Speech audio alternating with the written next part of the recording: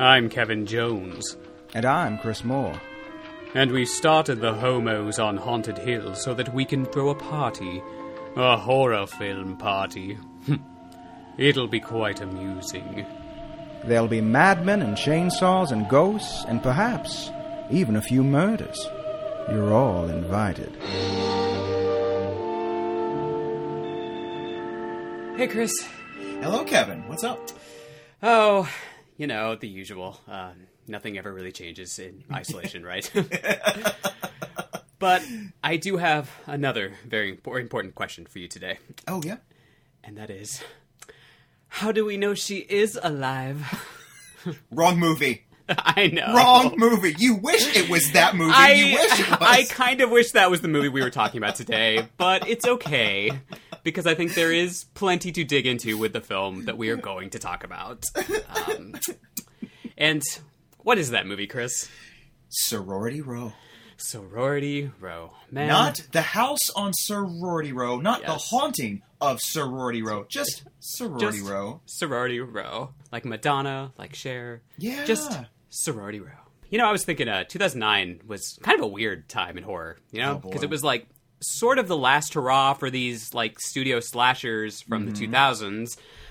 Really up until like Halloween 2018, with the exception of like Scream 4 and 2011. But we were kind of right at the tail end of that extreme gory remake era that kicked off around 2003 with Texas Chainsaw Massacre. And we talked about that period a bit last episode, I think. But, you know, pretty much the only films in theaters at the time were like these like torture porn films like Saw and Hostel, and then like some super gory slasher remakes like Texas Chainsaw Massacre and like Halloween and Black Christmas and My Bloody Valentine, etc., etc., etc. And then you get the occasional like Asian supernatural thriller with The Grudge and all blah blah blah blah blah. So it was, you know, relatively uninspired time. Were you like? Definitely. I think we were both kind of teenagers, young adults during that time period. Like, what were your thoughts on that time period? Like, I mean, there was some good stuff, and then there was a whole lot of shit. So this was, you know, like I liked the Texas Chainsaw remake, but then a lot of the other ones weren't really very good. Like the two worst ones that I saw were The Fog and Prom Night. Those were like unforgivably bad. And I just couldn't.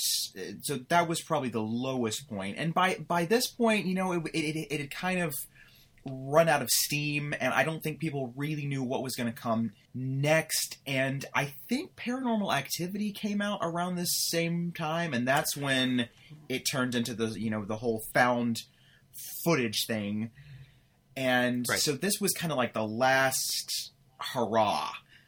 And it sort of went out on a bit of a soft note, I would say.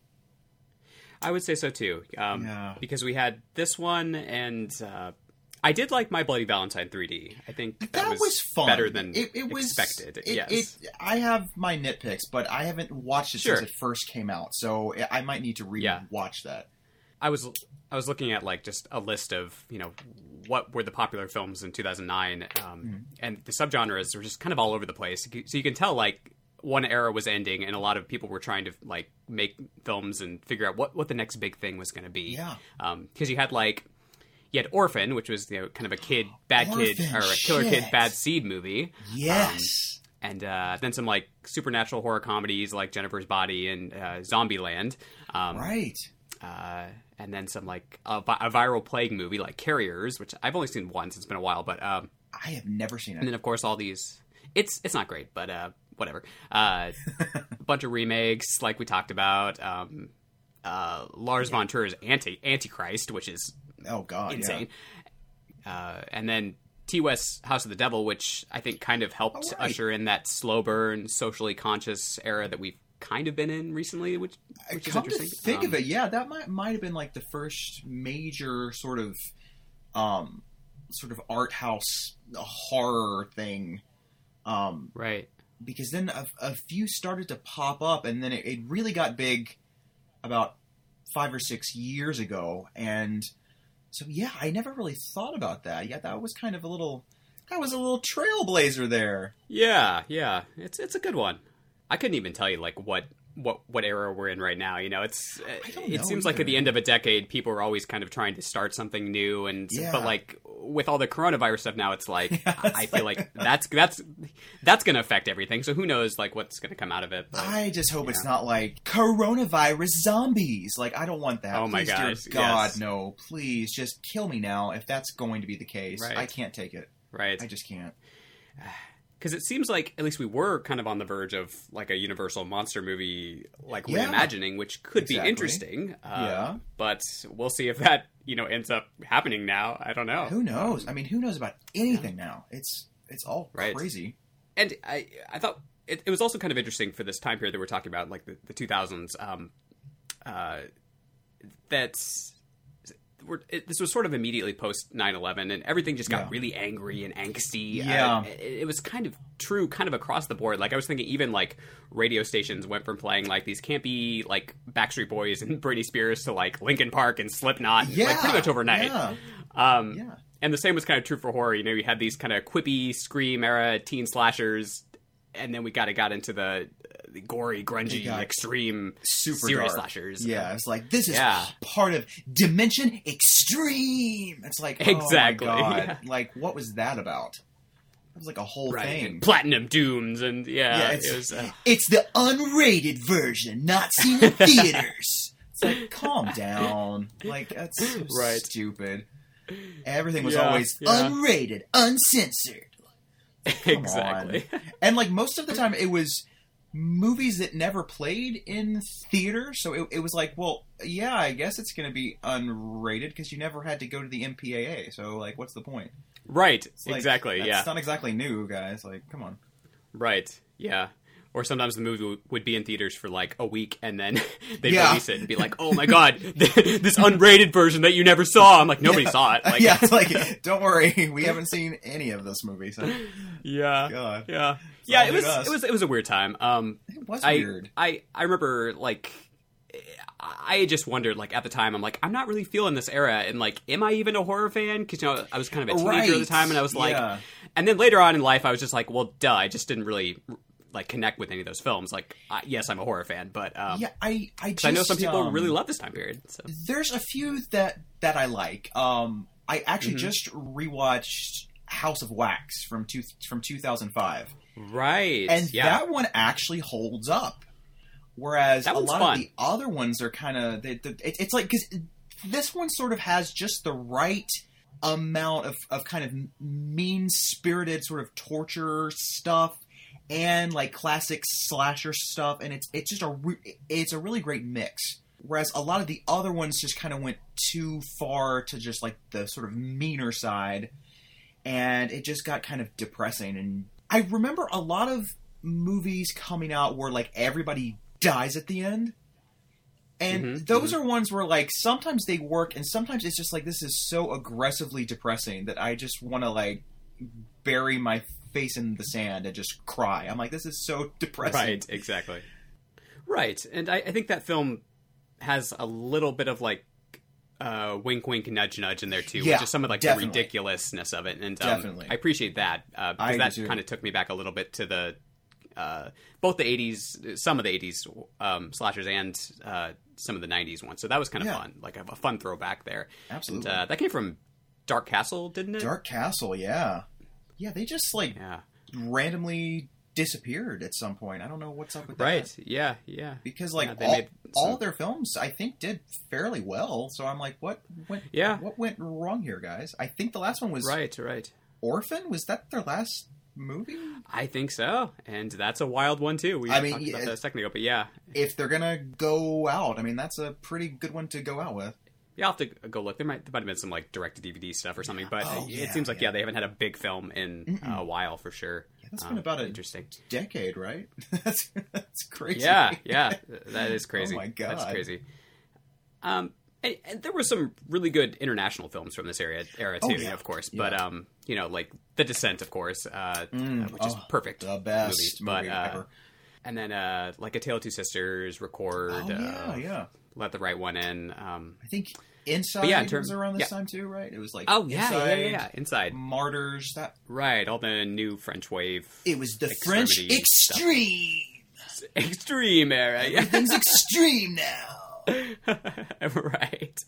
But it's a bit classier than the American because stuff, so there you go. Because they have style difference. They are so stylish with their baguettes and their cigarettes and their severed limbs.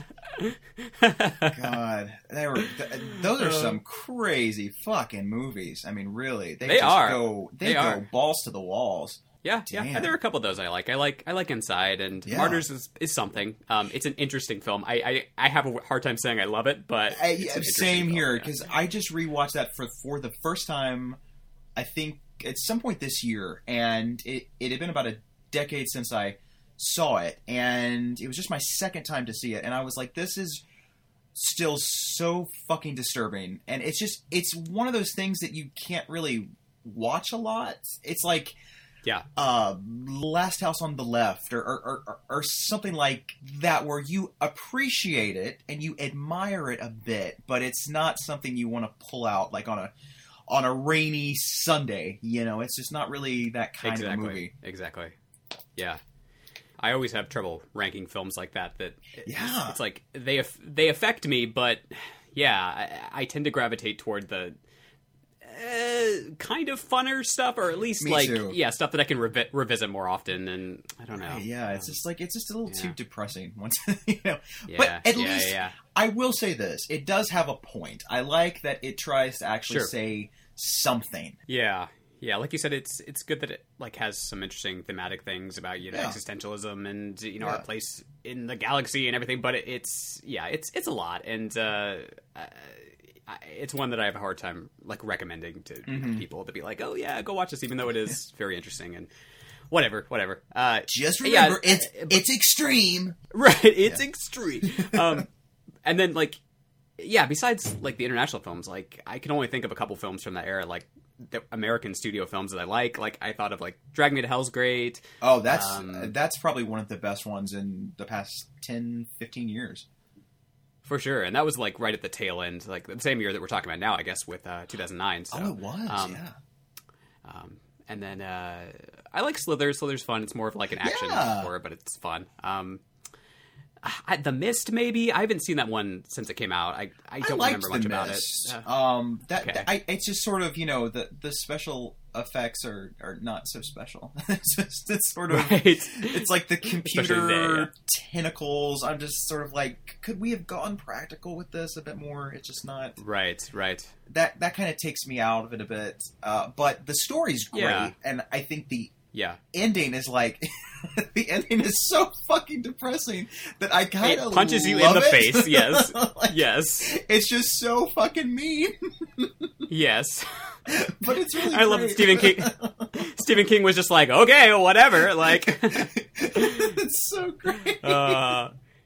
I felt okay, we don't have to get too much into that, but the Pet Sematary remake, because we talked about that a little bit in the intro episode, but they kind of tried something similar with the ending of that, where they were going to make it a little bit meaner, and it's it just did not work as well as it's actually somehow they're trying to make it meaner, made it less mean. I think. Yes. I always liked the ending of the first film and the ending of the book are great. Mm-hmm. They're fantastic. Yeah, I don't think they needed to change that. I don't really get the point. Because for me, that whole ending felt kind of like a tongue-in-cheek thing, and it just sort of, it was a little goofy. It was oh, we're about to kill the baby. Right. I was who cares? At that point, I just washed my hands of the entire thing, and I was that's not going to help, guys. It's just not. Exactly. So I checked out about halfway through, and it was just so all right, if this is what you're going to do, then do it. But well, I don't know how we got on that tangent, but it was a good tangent. I don't either, but I'm okay with it, because it needed to be said. I'm okay with it, too. Yes. Oh, my gosh. Okay, so before we get into our film discussion, have you watched or read anything this week that intrigued you or grabbed your attention? Well, like I said, I watched the House of Wax remake, and then I watched the 1931 version of Dr. Jekyll and Mr. Hyde, which I loved when I was a kid, because I was obsessed with transformation scenes. And And this one is a fucking doozy, and I still don't know how they did it. Like, it's unbelievable. Right. Watch this, and you will be floored. It is, like, the coolest transformation I've ever seen. It's pre-computer and all this stuff. It's unbelievable. It's so cool. And wow. it was, I think it was like a pre-code film. So there's kind of like this sort of, sort of sexy, baldy hooker. And there's some like side boob and stuff. And I was really surprised. I was like, wait, what? They can show side boob? It was crazy. So I highly recommend that. And I rewatched What's the Matter with Helen, starring Debbie Reynolds and Shelley Winters, and that's pretty fun too. It's like a kind of a Grand Dame Guignol film, you know, or hagsploitation, if you nasty. Yeah, and it's got some musical numbers, which I always support in a horror film. So, have you watched anything that's been delightful? Oh, let's see. Well, after our brief talk about Halloween Resurrection last week, kind of put me in a internet horror kick, which I think you saw on Instagram. But so I've watched a couple things recently, but the one I guess we'll talk about is a little film called Fear.com. Oh boy! And man, I've not seen this movie in almost 20 years. Interestingly, it came out the same year as Halloween Resurrection, which, for anyone who doesn't know, the alternate title of that film was MichaelMyers.com. So I kind of wonder if they like... I know. God. So I kind of wonder if they changed the title because of that. But it's a strange film. It's kind of like if you took like a dollar store version of David Fincher's Seven and like squished it together with Gore Verbinski's version of The Ring. Yes. Because there's like these two parallel storylines that like don't really mesh. Like in one, you have this cursed website that kills anyone who sees it within a few days, which is basically The Ring. Right. And then in the other, you have this like psychotic serial killer doctor who's like streaming his murders online. And like they kind of connect at the end, but it's just kind of like pick a lane, like writers. Like I just don't remember it's strange. Much about it. It's really. I think it's been about 20 years for me too. Yeah, it's one of those movies where like you watch it, it's immediately gone from your head. So I had to like write down some stuff just so I like remember like what this movie is even about. And William Malone directed it, and you know he did a great job with House on Haunted Hill '99.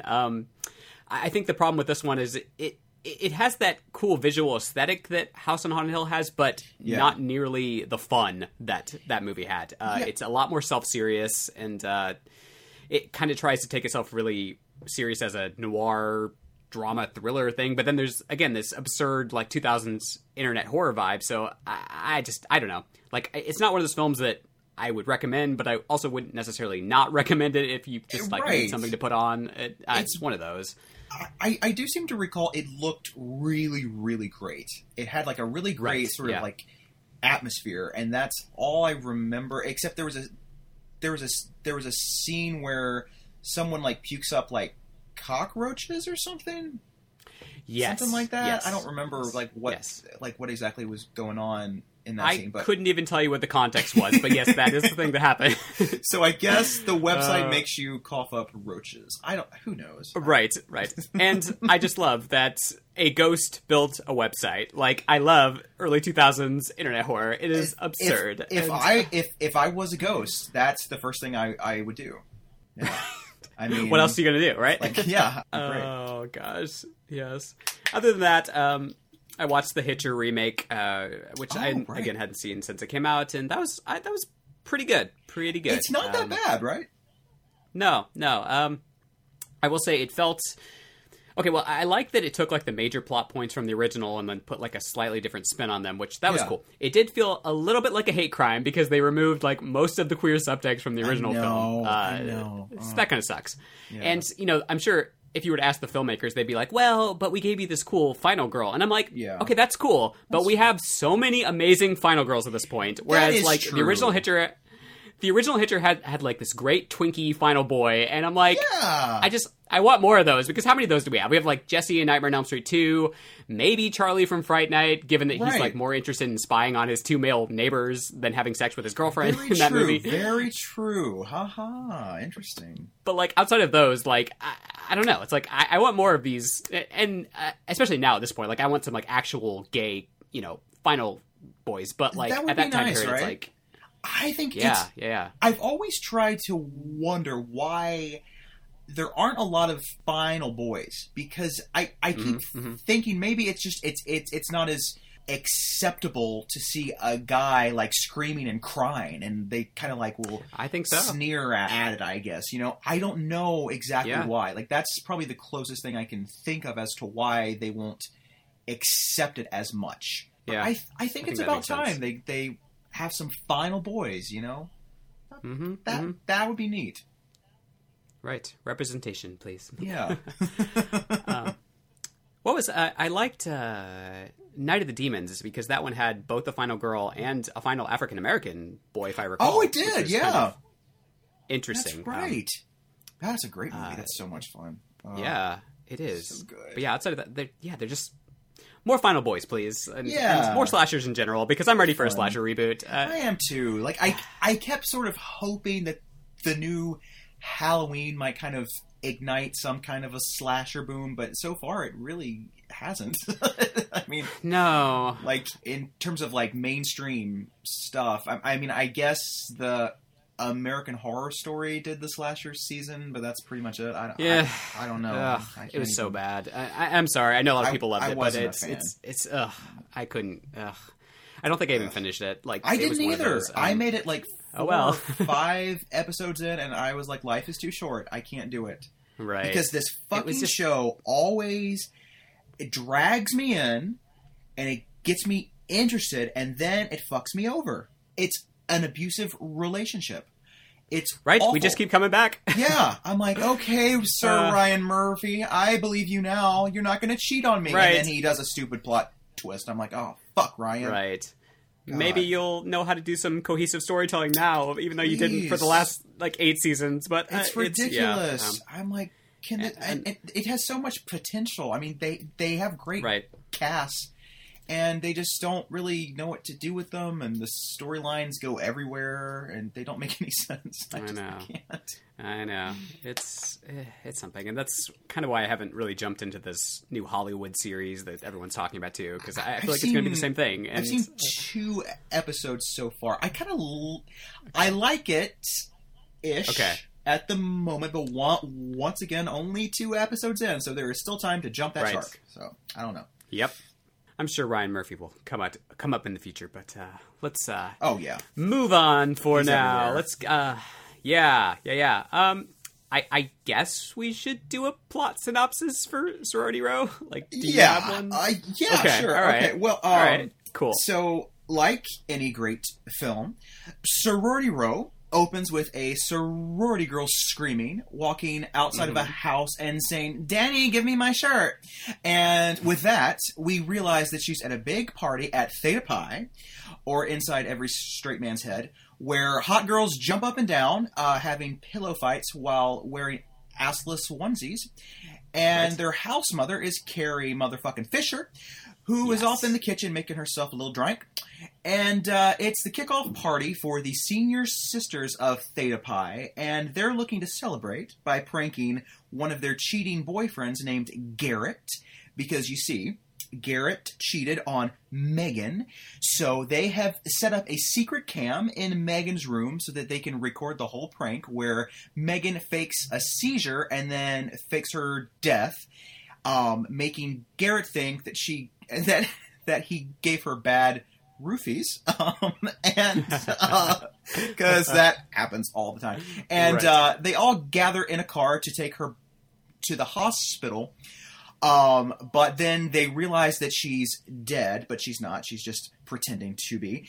And so they go to some weird mine shaft, and they say they have to puncture her lungs so that she will sink. So Garrett takes them seriously and uses a tire iron to stab her in the throat. And, of course, Megan bleeds out. They all freak out. And they agree to shove her down the mine shaft and never speak of it again. And, of course, by graduation time, they start receiving incriminating texts from a secret someone who wants to reenact the movie Prom Night by putting on a graduation gown and killing them in various ways of oral trauma, until we discover that the killer is actually Andy, the boyfriend of the good girl lead, Cassidy, who's only doing it so their slates can be clean before getting married or something. I don't know. But there might also be two killers because Kyle, the boyfriend of Jessica, is also running around in the same costume trying to kill people. I don't know if that was a thing. True. Was you could he read a it that killer? way. I don't know. I'm really confused. Yeah, there are a lot of loose plot threads here that yeah. Listeners, as you can probably tell, I think we have some conflicting feelings about this one. Very much so. Very much. It's, I think the first 5 minutes are kind of cringy with like the prank and Audrina Patridge from The Hills, because she is one of the worst actresses I've ever seen in my life. She's awful.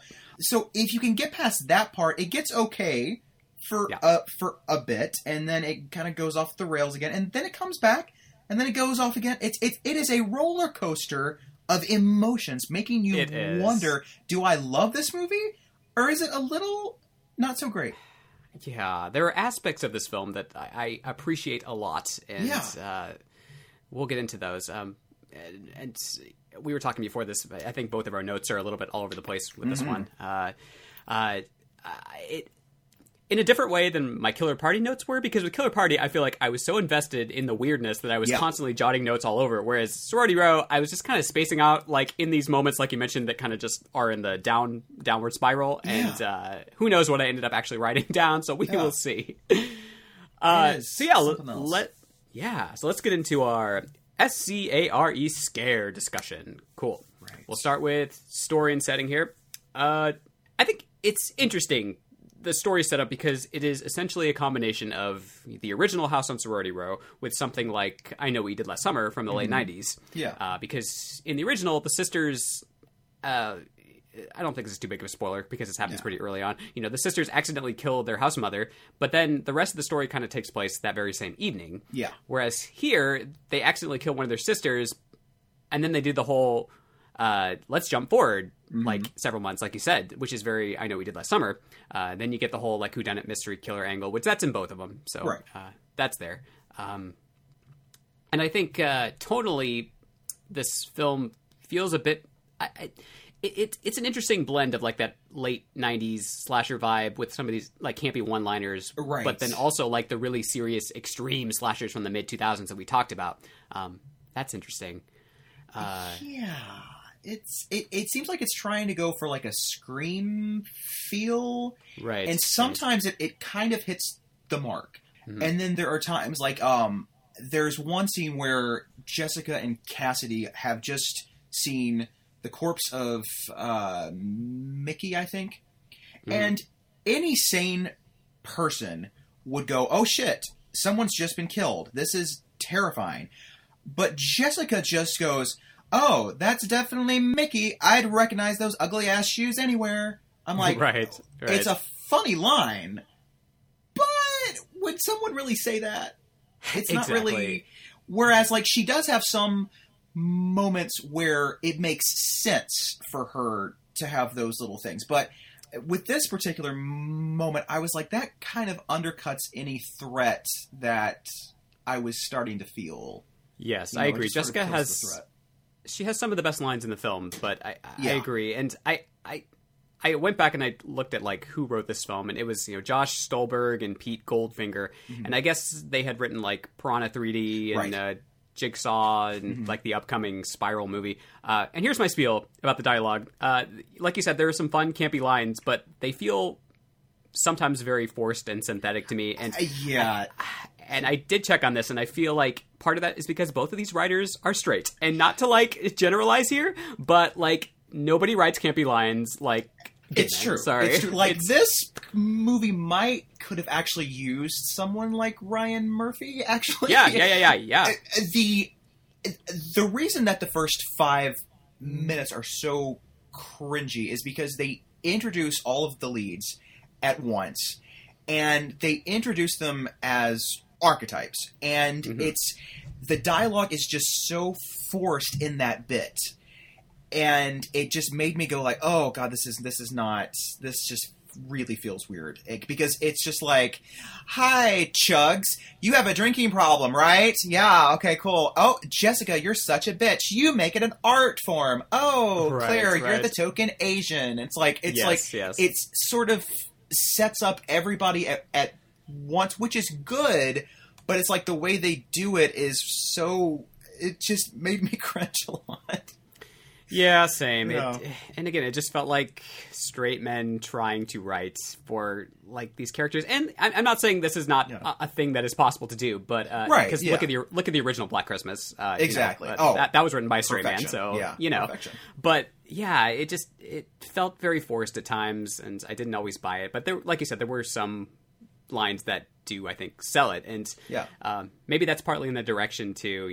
Maybe the director just didn't tell them how to deliver the lines as well as they should have. I don't know. It's a hard thing. Yeah, it kind of feels like that was like the first thing that they shot. Like it's just like they're all kind of just getting to know each other, and they're not really sure about their characters or their dynamic yet, and it was sort of.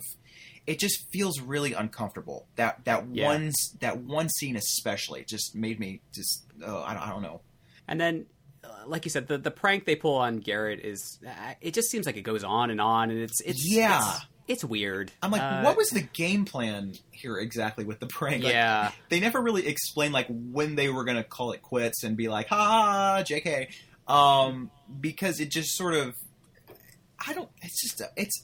it's a weird prank. It's a very confused prank. It is. And it feels very contrived. Like, let's release the air out of Megan's lungs so she'll float. And then Garrett's like, oh, okay, I'll do that. Yeah. Like, sounds like a great idea, guys. Here's my super sharp tire iron. I'm like, are those even that sharp? I don't understand. Right. Like, what? And then it becomes like the weapon for the rest of the film. And it's like, okay, I have questions. But yeah, I think... You mentioned this, but like once you get past that, I think it picks up a little bit. It does. Yeah. Like I think once they actually kill her, the scene where they're trying to sort of like figure out what to do next is actually really great, and everyone's fantastic because there is an actual sense of dread, and everyone's freaking out, and it actually does. That's a great scene. I appreciate all the flip phones in the film. That takes me back to like 2009. Shit. That's fun. That was a wake-up call. Some of these phones look old even for 2009, but who knows? And of course, it's probably filmed in 2008 or 2007, even. Who knows? But I was like, that's a pay-as-you-go right there. I exactly. just know it. Yeah. And also, I guess my question is, maybe I shouldn't... I know it's a slasher, but like, why is the killer sending them these text messages anyway? Because it seems like it would be easier for him just to sneak up on them and kill them without them being paranoid. Exactly. Like, about a potential ambush. And I guess this is a question you could ask about a lot of slasher films, but this one, I think it just, I don't know, it bugged me a little bit. I think maybe because the reveal at the end just didn't sit with me at all. And then I went back and I was like, okay, but why? I don't know. It's like, is he trying to get them to turn themselves in? Like, so he won't have to kill them? I don't understand. Right. It's very weird. It was. And we will get into our dream killer later on, but because we had a much better idea. But they didn't ask us, so what are you going to do? Unfortunately. We didn't get a pass at the script. So. Yes. I did find it interesting that there were 3 final girls. They left 3 of the girls alive. That was... I got thoughts about that. Okay, all right. Oh, God. Look, okay, so Cassidy I like. I'm glad that she survives. Ellie... is so fucking useless. Kill her off. She should have died 45 minutes in when she went into the basement. They could have just killed her off then. The entire film would have played out so much better. She does nothing except scream and cry for the rest of the film. And it's like they try to give her like this dumb like girl power with a shotgun ending thing, but it doesn't really work because like 4 minutes before that, she was hiding in a closet. It's just like, it's not really... I don't really buy it. And then you have the sister of Megan, Maggie, I think, and she's also incredibly useless. Yes. And I'm like, why does she get to survive? I don't get it. Right. Honestly, like, I would have even preferred, like, Jessica surviving, because at least she had some fun one-liners and a little bit of development. Deserved it. And here is why. Because she is actually very smart. Mm-hmm. I think she is very, very intelligent. She makes pretty good choices. She's a total bitch, but, you know, I mean, she owns it at least. Right. And she actually gets the most interesting storyline, because there is kind of like an arc there where she's kind of like, okay, I'm trying to be the type of girl that this guy would want me to be. And she's trying to impress his dad, who's like trying to be like the vice president or some shit. And then at the end, she's like, no, sisterhood is more important. Fuck you. And I was like, so she gets the arc, and then she's just immediately killed. I was like, that's not fair. Right. And I was like, I liked her. I did too. And I appreciate that she was fairly pragmatic, like, in a crisis, which I think that's interesting. You know, while all the other girls are freaking out, she's just kind of like, I can't help but think what I would have wanted if Megan were lying here. Or what is it? If I were lying where Megan was right now. I can tell you what I wouldn't want. I wouldn't want you guys to throw away your lives over something that can't be changed. So good. It's just like such a calculated, like, politician's wife argument. Is. You know, I love that. You know? It's like she's kind of thinking of the greater good, but of also herself at the same time. But right, exactly. The scene that I love is when they go back to the scene of the crime from the opening, and Garrett's there, and he's got like a piece of glass, I guess, and so everyone's like freaking out, and she just goes into the car and runs him over. She just is like, fuck this, we're not gonna do it. He's fucking crazy. Like, we're just gonna end this right now. I'm like, that is brilliant. Like, that is a moment where the humor actually really, really works. It's so funny, but it's so truthful too. Like, I would like to think I would do the exact same thing there. Like, just run him over. Like, what the fuck? Right. It's like, oh, I love that bit. Yeah, just some great lines, like, calm down, nobody's dead, Ellie. Well, Megan. Megan. And then, like, when they find Megan's body, it's like, oh my god, it's Megan! Oh, she's like, oh, she looks terrible. Like, those lines are great. That works. That totally works. Like, she sells them, and I think maybe that's the thing. Like, she just is so good at selling these lines. Maybe even if they're not great lines, but she just knows how to sell them, and I appreciate that. I'm trying to figure out right now why she doesn't have a like this huge superstar career now. Right. Because she sells everything and is genius throughout the entire film. She does. Yeah, I looked at her what she had done, and like not much, like some CW stuff like the originals and the Charmed reboot, but like not a lot of film, like major film roles, and it's like she's great. She's I don't know a fucking star. I'm like, give her like her own fucking show. She's great. Right. Yeah. So moving on to the characters and cast, so we hit on Jessica here. What do you think of Cassidy? Cassidy's great. I mean, she's got good morals, and I guess that's cool. Like there's times she kind of goes into the Julie James kind of syndrome, where it's like, you know, she's kind of the stick in the mud. Yes. But I do like that she does leave the sorority after all this crazy shit, and it's a really good alibi for her, so that, you know, if they were to get caught, she can always just, you know, be like, I'd like to point out that after the murder I did leave, and, you know, she's got a cute little boyfriend, and they have a good sex life, and I appreciate that. That's great. So she's not like a little repressed virgin, I guess, which is good. Right. That's cool. Right. That's pretty much all I have to say for her. She's a nice gal. Yeah. That's about all. She's real sweet. All I had to. You know, she's a pretty good foil for Jessica, which I appreciate. Because Cassidy's more of kind of like the lawful good type, and like, no, we have to do the right thing, guys, and you know, and Jessica's more pragmatic and like, okay, but think about your lives and my life, you know. Yeah. And I guess Cassidy was played by Brianna Evigan, who also has not done a ton, but she is kind of a mini Scream Queen. She did like the The Mother's Day 2010, which I have not seen that. I've heard it's pretty good. Right. I haven't seen better, it in better years. than expected anyway. I haven't seen it in a long time. I think I remember enjoying it. I've heard it's better than expected, which good for this era. I will take. Oh god, yeah. And then I guess she did Burning Bright, and then I guess a couple other things. But interesting. So she does a pretty good job with this role, and I appreciated her in it. And like I said, I think she made a pretty good foil for Jessica. So that was I do nice. like her kind of like whiskey voice. Like she always kind of talks like this, like she's got a really bad cold. Yeah. I like that. That's a good character trait. I like it. Right. Yeah. That's why she got the part. I know it. Yeah. They're like, we like her voice. And then we kind of already talked about Ellie here. I mean, she is played by Rumor Willis, who I knew from The House Bunny. That's about the only thing I'd seen her in. She's the eldest daughter of Bruce Willis and Demi Moore, so that's kind of interesting. That's something, I guess.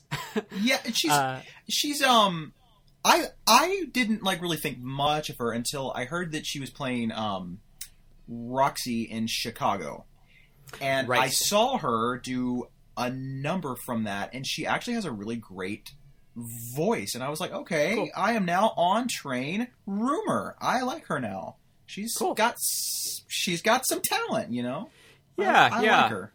Because we don't really see that in this film. So it's not her fault. She has nothing to play. It's just scream and cry, and then she fucking faints. No one seems to do that anymore. I don't know why it's not a very good character. It's just not. Yeah, and I think part of the problem is we've had two really good girls with glasses in the previous films we covered. So now to have this one who just does not live up to Vivia or Heidi, of course. So she is not. She doesn't deserve to clean their laundry. No, unfortunately. No. And then Claire, I think she's charming when they give her some scenes to work with. I like that scene where she's confiding in Cassidy and she admits that like they made a big mistake. That's not calling a the really police. good scene there. Yeah, that's it is. That's like a nice little dramatic bit. That's nice. And I kind of appreciated that. What was it? Because she hooked up with her ex-boyfriend in the hot tub earlier in the film, but then when he wanted to hook up later on, she's like, "No, asshole! Like this is like I'm not just gonna do it whenever you want to do it. You know? Yeah. That was something. But yeah, she didn't get a whole lot to work with. Not really, no. I wanted more from her. And she was played by Jamie Chung, who I guess was on The Real World in one season of that, and that was kind of her breakthrough thing. And then she did like Once Upon a Time and a couple other TV shows. But yes. Well, I have to say, for a reality star, she's a lot better than fucking Audrina. Good lord. This is true. True. Yes. And then Chugs. I love Chugs. I love her. I like her, you know? She's so fucking nasty. She is, you know? And she owns her body and she does kind of whatever she wants. She's There's just a line where she's like making out with some guy and he's like, "You taste like vomit," and she's like, "Oh, that's because I threw up a bit before, but I had a met, so you're totally fine." Yes. I feel like I know a lot of girls like Chugs. I think she comes across as the most realistic one in this. I think so too. Yeah, she's got her issues, but she's fun. You know, I like her. And then, when this, like, skeevy therapist, which, oh my God, this character, tries to manipulate her into sex, she's just kind of like, okay, I don't have anything better to do today, so I guess whatever you want, bro. It's so, like, nonchalant and, like, okay, like, if this is what you want, I don't really give a shit. Like, I'm not going to enjoy it, but whatever. You know? She's awesome. I like her. I do, too. I think Ellie should have probably died first, and then Chugs could have taken her place, maybe. I don't know. Something like that. Because I think Chugs gets the best death scene in the film, easily. Right. That one just looks like it really fucking hurts. Ooh, it's nasty.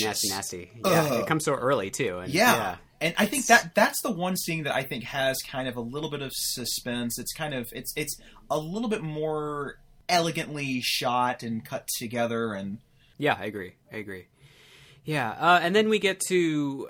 Of this film, I would say the obvious MVP, and she only has two scenes, but that is Mrs. Crenshaw. Mrs. Crenshaw, Carrie motherfucking Fisher. Yes, yes, yes. And she is costumed and styled like a sturdy lesbian, and I love it. Right. Mm-hmm, mm-hmm. And she is everything that you would want from a house mom, you know? She loves her girls. She fights to the death to keep them safe. She knows how to wield a shotgun. And here's the thing. I think she should have been the killer because they didn't appreciate her cheap jewelry that she gave them. I think that would be a great reason, you know? And that would be a perfect just callback to the original where they think that Mrs. Crenshaw is the killer the whole time. Exactly. It's like, it was such a missed opportunity to not do that. But and I feel like Carrie would have done a great, like, insane, like, mad scene where she's just like, you know, I spent hours picking these out, you spoiled bitches, and like just like coming at them with like a knife. Oh my god. Oh, she would have been so great. Heaven. And I love that when they introduce her character, she's just kind of making tea, and then she walks over and pours like Bailey's into this like teacup. That is such a Carrie Fisher thing to do. Like, it's so great. I love it so much. I think I had forgotten, like, I remembered that I loved her in this movie, but I forgot how little she is in this film. Like, she's only, like, 2 scenes, really. Literally in it for maybe 6 minutes altogether. Yeah. I'm pretty sure they probably shot all of her stuff in, like, one day. Because I mean, she doesn't really do that much, so No. Bums me out. Oh. Right.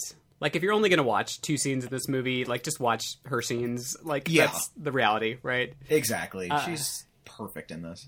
Right, she's great. And then the guys are all kind of inconsequential. Like, I do appreciate that. You know, they don't really get much to do, and at least the focus is on the women.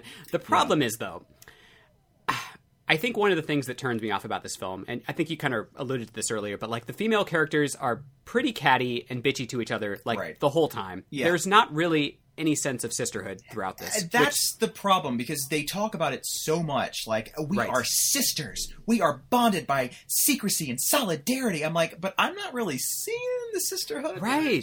Like, none of them seem to really like each other, which is a contrast to even the original House of Swirl Hero, where I believe that they kind of liked each other, at least. And, I mean, Cassidy's nice, and Ellie's nice, I guess, but that's pretty much it. Everybody else is kind of out for themselves, for the most part. Right. And it's just sort of... Yeah, like, I feel like if Jessica was the only one who was, like, really, like, the mean bitch, I think that would have worked. Yeah. But it's like they kind of try to make everybody, like, tiny versions of Jessica, and it's sort of... It feels like it has a very singular voice, but it doesn't make sense for all of the other characters. It's like, that is very true. They all kind of talk the same. And... Yeah, exactly. Like, a film like Mean Girls works... for the reason you exactly said. Like, you have Regina George, who is, like, the bitchy character. Exactly. But everyone else is kind of just, like, reasonably okay human beings. Right, I don't know. It's... so maybe that could have worked here, but... Again, missed opportunity. What are you going to do? Yeah, it's just not... I don't know. Yeah, and, you know, we should note, like, we realize that a lot of people love this film, especially gay men. So, like, we're not saying, like, you know, it's our a opinion. Very enjoyable film for the most part. Right. I enjoy this movie. And I will say I went to go see this 3 times in the theaters. Yeah. And so I supported this film. Okay? Whereas a lot of you did not, because it played for, like, 2 fucking weeks. So, you know what? Suck it. Okay? Yeah. Yeah, I just don't think it is particularly aged as well as one would hope. It hasn't, and that kind of bugs me. That's unfortunate. I kind of thought it would hold up a little bit better, but... Yeah. Because I remember this came out right around the time of Jennifer's Body, and that has held up incredibly well. Right, that plays better today than it did then, even. So that's interesting. Yeah, so it's really weird that you had these 2 sort of horror comedies coming out at the same time. And one, you know, and of course they were both humongous flops, so they both kind of tanked at the box office. But it's weird that one of them has actually come out as kind of a cult classic of sorts, and the other one is still kind of, it's kind of a missed opportunity. Right. Yeah. But I mean, I guess we couldn't complain too much because, like, you know, since then we've had hardly any studio slasher, so at least they were giving us something at that point in time. But that is definitely true. But oh well. Okay, some artistry things here. So this film was directed by Stuart Hendler, who I think had mostly directed commercials before this. I saw he did this like straight-to-video supernatural thriller called Whisper, which, who knows? I've never seen it. I don't know. And since then, he's done a lot of like action sci-fi stuff. I could see whatever. that. I could see that. Yeah. I honestly, I really hate the way this is shot. I do too. The shaky cam drives me nuts. I'm like, why did you give a camera to Katharine Hepburn? What is going on? It is so confusing. Yeah. And it just gives me a headache. And it's all kind of color graded to look like a Twilight film. Yes. And it's all green and kind of like washed out. And I just think it looks ugly. I hate it. I said the exact same thing. So I'm glad that you agree about that. Yeah. It's so hideous. It's kind of flat and drained of color, like you said, monochromatic-ish. And gross. And I think, I don't know, we talked about the pacing. I think you could have cut like 10, 15 minutes out of this and still been fine. I think so, I don't know. yeah.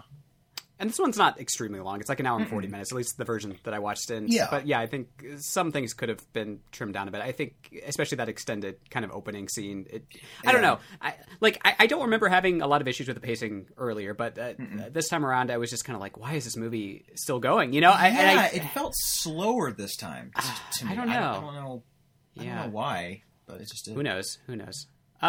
Some of the deaths we talked about are pretty gnarly, and I do kind of appreciate that. The chug skill with the wine bottle is great. There's actually not, like, a ton of kills. Like, I kind of wrote down what's happening here. There's, like, the sorority sister in the shower, who's just, like, this random character. Mickey, the ex-boyfriend, in that, like, dumbwaiter thing, which is interesting, I guess. Kind of cool, yeah. Yeah, and then Claire in the jacuzzi, which I just would have liked to see more what was going on. Like, the bubbles were covering up, like, everything with the flare gun thing, and I don't... the mechanics there are a little iffy. And then Kyle and Jessica with the tire iron at the end. Yeah. Oh, man. And that's... And like you said, the whole Kyle thing, it's like, what is his deal? Like, you know? I feel like he would have made a much more interesting killer, actually. Like, if maybe it turns out that he and Jessica were kind of in this together because they're trying to cover things up to help his dad's campaign, that would make more sense. Yeah. And then maybe she kind of got cold feet and was like, I don't want to do this, and so he's like, well, you know, I'm still going to kill them all. That would have made more sense, I think. And it kind of seemed to be building up to that in certain scenes. And then it just dropped the ball, and it was just like, okay, well, instead we're going to have this random guy be the killer. Didn't really... The killer reveal, I think, really hurts the overall product of this film. It's probably the worst part about the film, if I'm going to be totally frank. It's no offense to the actor. I just don't find him very threatening. Right, and the actor... He was in Cry Wolf, which I kind of like that one. Yeah. And but he played like, the protagonist in that one. He didn't play like the killer, and I think he's incredibly cute, very sweet, and I believe he's openly gay, actually. Interesting. But I just don't. It's kind of a mix of being kind of miscast, plus the fact that it's just a bad choice for the killer. Right. It just doesn't... Because it's like, so the motive here is just you're killing these people, so I don't... What is the motive exactly? It's something like... It's like, okay, if I remember right, Ellie told him that about this whole thing with the sisters, and then he was like, oh, well, this can't get out because this will ruin my girlfriend's life, so I have to now kill every single person who has ever known about this. Which, I don't know how he found out that, like... how some of these characters knew about this, but somehow he found out, right, and decided like this was the only way to make things better is if I go and kill every single person. And I'm like, okay, but then again, why did you text them to tell them you're going to kill them? Yeah, I don't get that. Why was he there during that whole shower scene? Yeah, just randomly hanging out in full costume as people were coming and going from the shower room, and he was just eavesdropping, and no one was like, hey, why is there this random dude in a graduation gown just outside of our shower? Like, it just... Exactly. I don't get that part. That was sort of weird. Yeah. The people who do, like, really love this film, I think you have to do a little bit of mental gymnastics with this killer reveal. There's a lot of it, there's some things here. And in all fairness, even though I used to like this a lot more, I always despised, like, the last 5 minutes of the film. it always just bugged me. Yeah. And then the ending, like the actual ending. Mm-hmm. First of all, Garrett would have been dead. So why are we pretending like he recovered completely fine and is now a gardener at the sorority house? And people are going to have to, I just don't think they thought it through, because I remember when I first watched this, everyone was like, who is that? Because it's been so long since we've seen him, and we just assumed he was probably dead since he was, hit by a car and slashed his own wrists. I mean, that's kind of a doozy. So to bring him back for this stupid, I guess it was trying to plan for a sequel. I don't know. Yeah.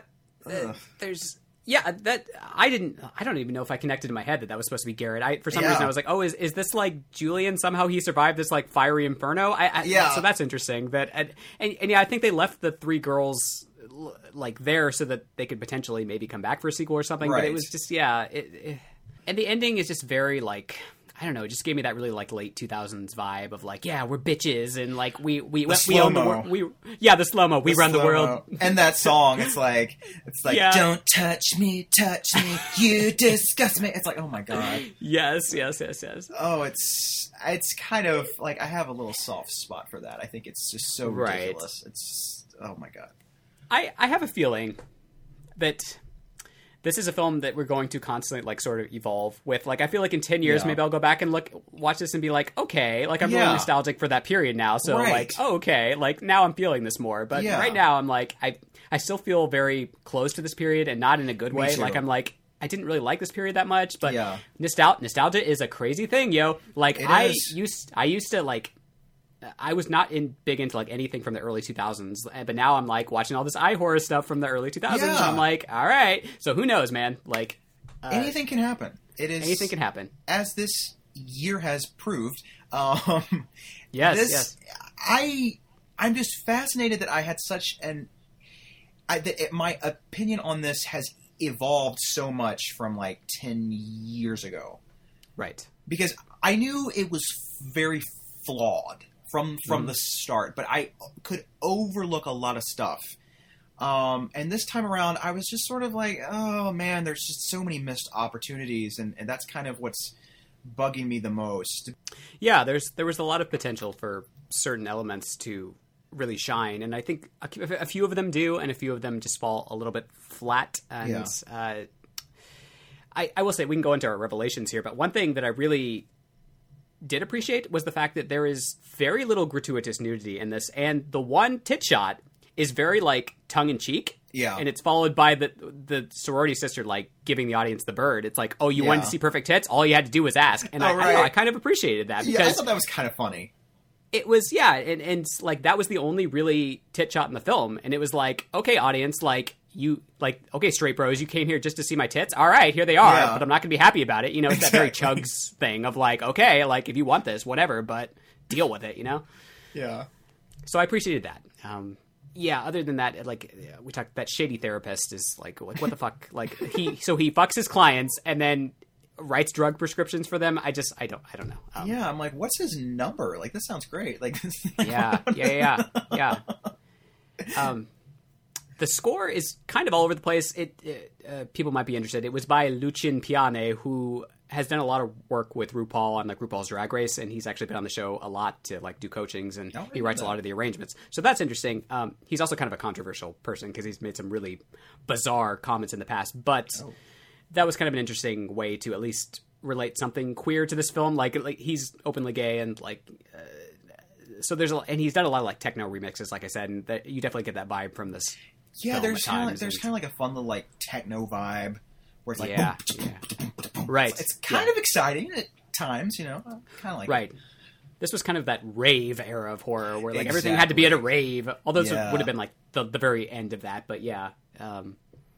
So that was kind of interesting. Did you have any revelations? I'm trying to figure out how Andy got down the well and got the tire iron, Megan's corpse, the cell phone, and all of that shit, and then had the blood on hand to write Theta Pi must die on the wall just so they could use it for the movie's marketing campaign. I thought that was really brave of him. And whose blood was that exactly? Like, was it his? Because Megan didn't look like she'd been producing any fluid for a while. No. So I know he didn't prick that bitch's finger. So I just don't know. And it's like, did he bring his little paintbrush set with him too? Because it's really good calligraphy. I'm really impressed. They didn't really explain that. I don't. So many questions with that character. Yes. Yeah. It's like I'm just picturing him like he's like climbing down there, like he's like splunking or something, and he's got on like his goggles and like his like little hat and stuff, with the. It's like a scene light scene from the Descent here, right? Yeah. And he's just like, I'm coming down. Like I just It's kind of adorable. I kind of love that. Right. Oh, it's Megan. Oh, you look terrible. It's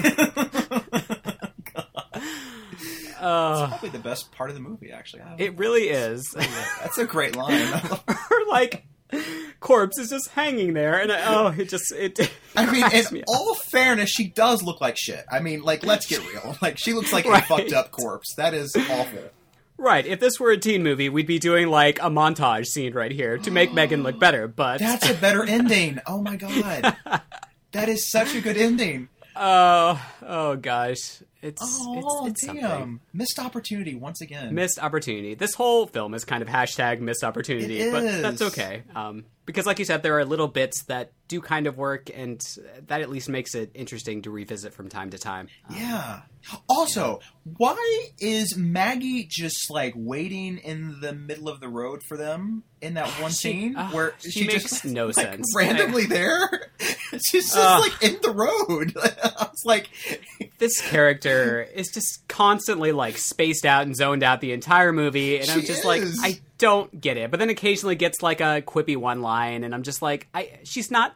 I don't know. Like, I don't believe that this person would be able to have these lines in real life. And I don't know. Why is she there? Yeah. I don't understand. Like, I mean, I guess she's a good red herring, but like she doesn't have like, why is she there? Like, right. Because like, I know it's not for her sister's graduation because her sister is missing. So it's like, what's going on here? I don't get it. Yeah. Why is she there? Why? So many questions. Why does she fucking survive? She is bringing nothing to the plate. Nothing at all. Exactly. Why does she get to survive? Chugs should have survived. That would have been better. Exactly.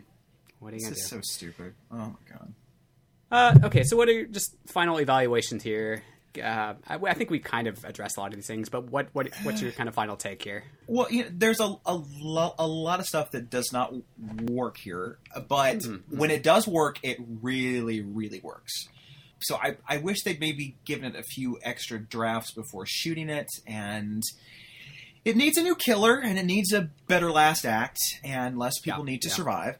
And I used to really, really love the humor in this, and now I just keep sort of thinking about how a lot of it undercuts the tension a lot, and I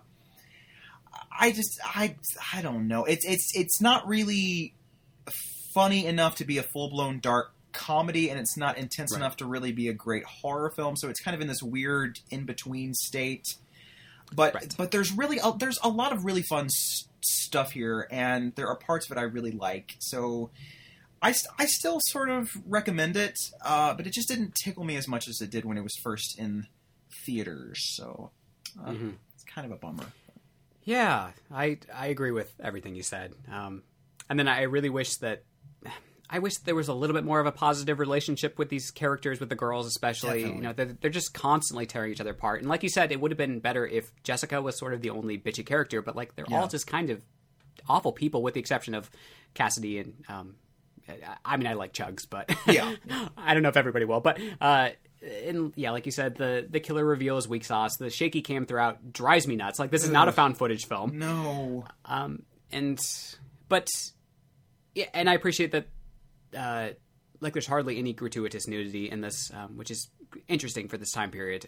And I like enough about this film that I would also probably recommend it especially if you're into slashers. Oh yeah, totally. But I don't know. Like my initial opinion on this film, I don't think was as positive as yours was just initially. So like my view on this film is kind of it's been a little up and down. Like I've watched it a couple times since I saw it initially, and I didn't really like it that much initially, but then I watched it again a couple years later and I was like, oh, I kind of like this. And now I'm kind of back to where I was initially. And I don't know. But like I said, these things can change, and maybe 10 years from now I'm going to revisit this and be like, this is the best thing ever. So who knows? Right. Yeah. I mean, it's this movie definitely, it's you can never really tell what someone's going to think about it, because even when I would drag everybody to go see it, everybody had a slightly different take. Like some really loved it, some despised it with like this crazy intense passion. So it's a very polarizing film.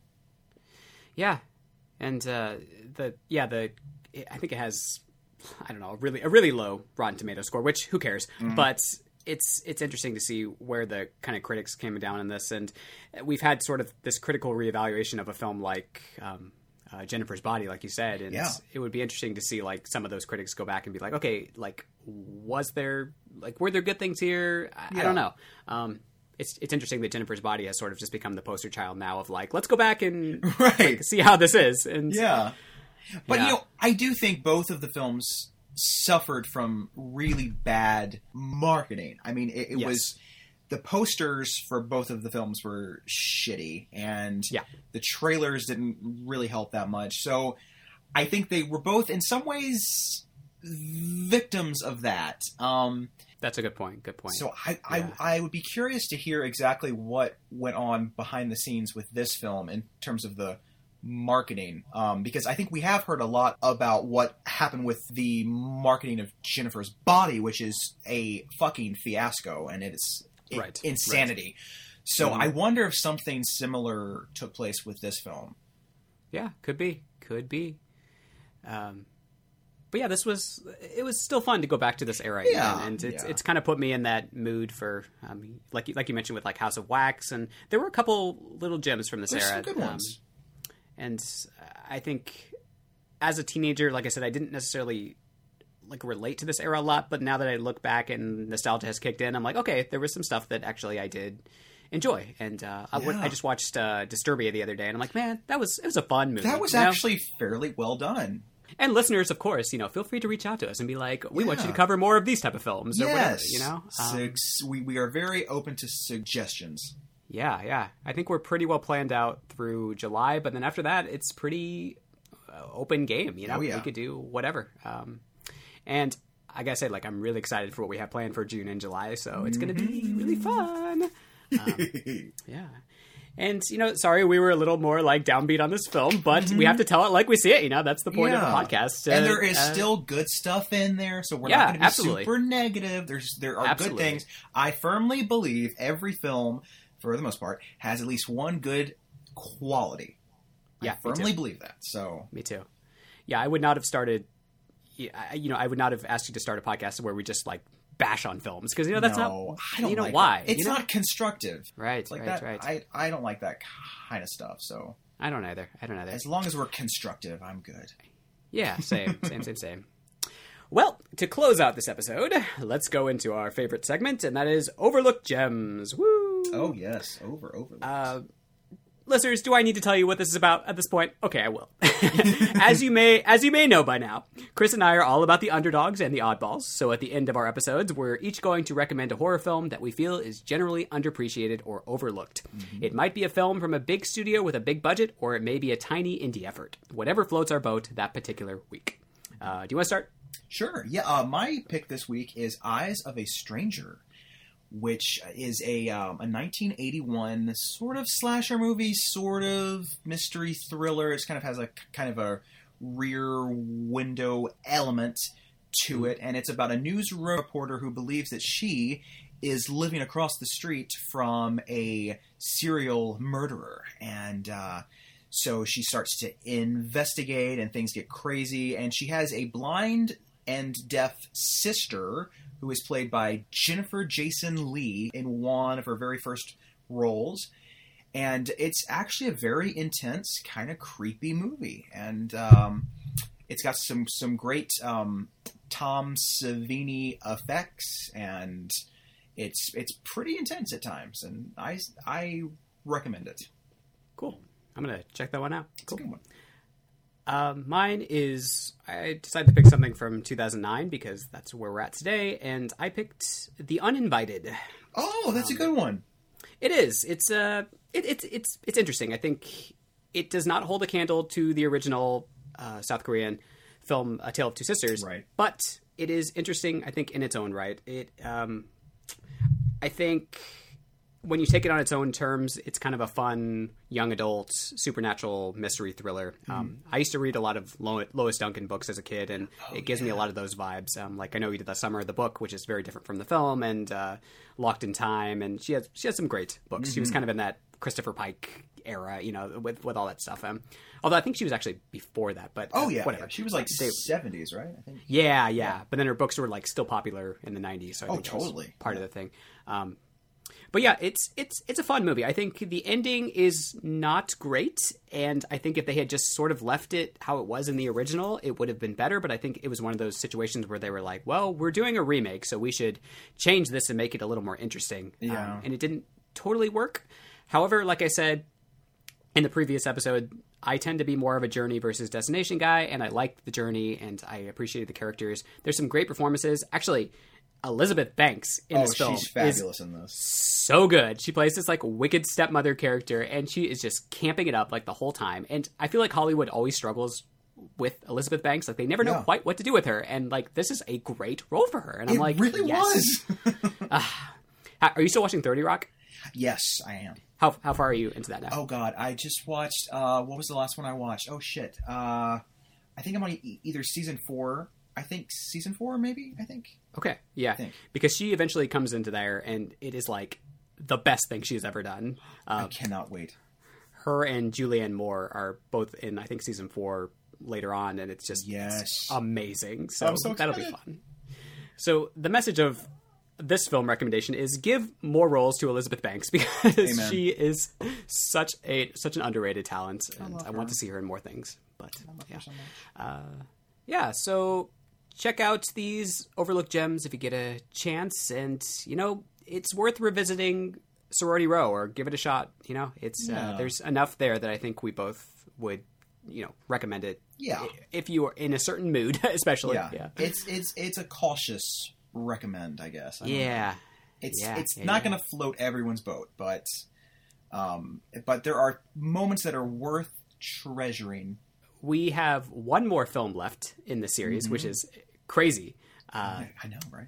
We might have to come around again, like several months down and we'll do like Revenge of the Sorority Slashers. Well, there are so many. There's like a million. There are so many good ones. There are so many good ones. Because we didn't even do House on Sorority Row, which is so good, like the classic one. So we'll have to come back and maybe hit some of this at some point. Again, listeners, if you want more of these, just hit us up and be like, I would like to see more of these, and maybe we will completely ignore you, but maybe we will do what you say. We're not going to do everything that you say, okay? Right. Right. You're not the boss of us. The People's Podcast, right? Yeah. But in the meantime, before next week, you can follow us on multiple places. Let's see. Our Facebook is HOHH Podcast. That is also on Twitter.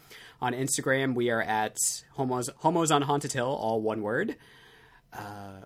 Otherwise, Chris, any announcements from you or? Not really, no. Okay. Yeah. Just everyone stay safe and try to find something that makes you happy. I don't know. Exactly. I think that's really important in this time period. Find your bliss. Find your bliss. Yep. Thank you. All right, listeners. Thanks for tuning in. We'll see you next week. Bye. Goodbye.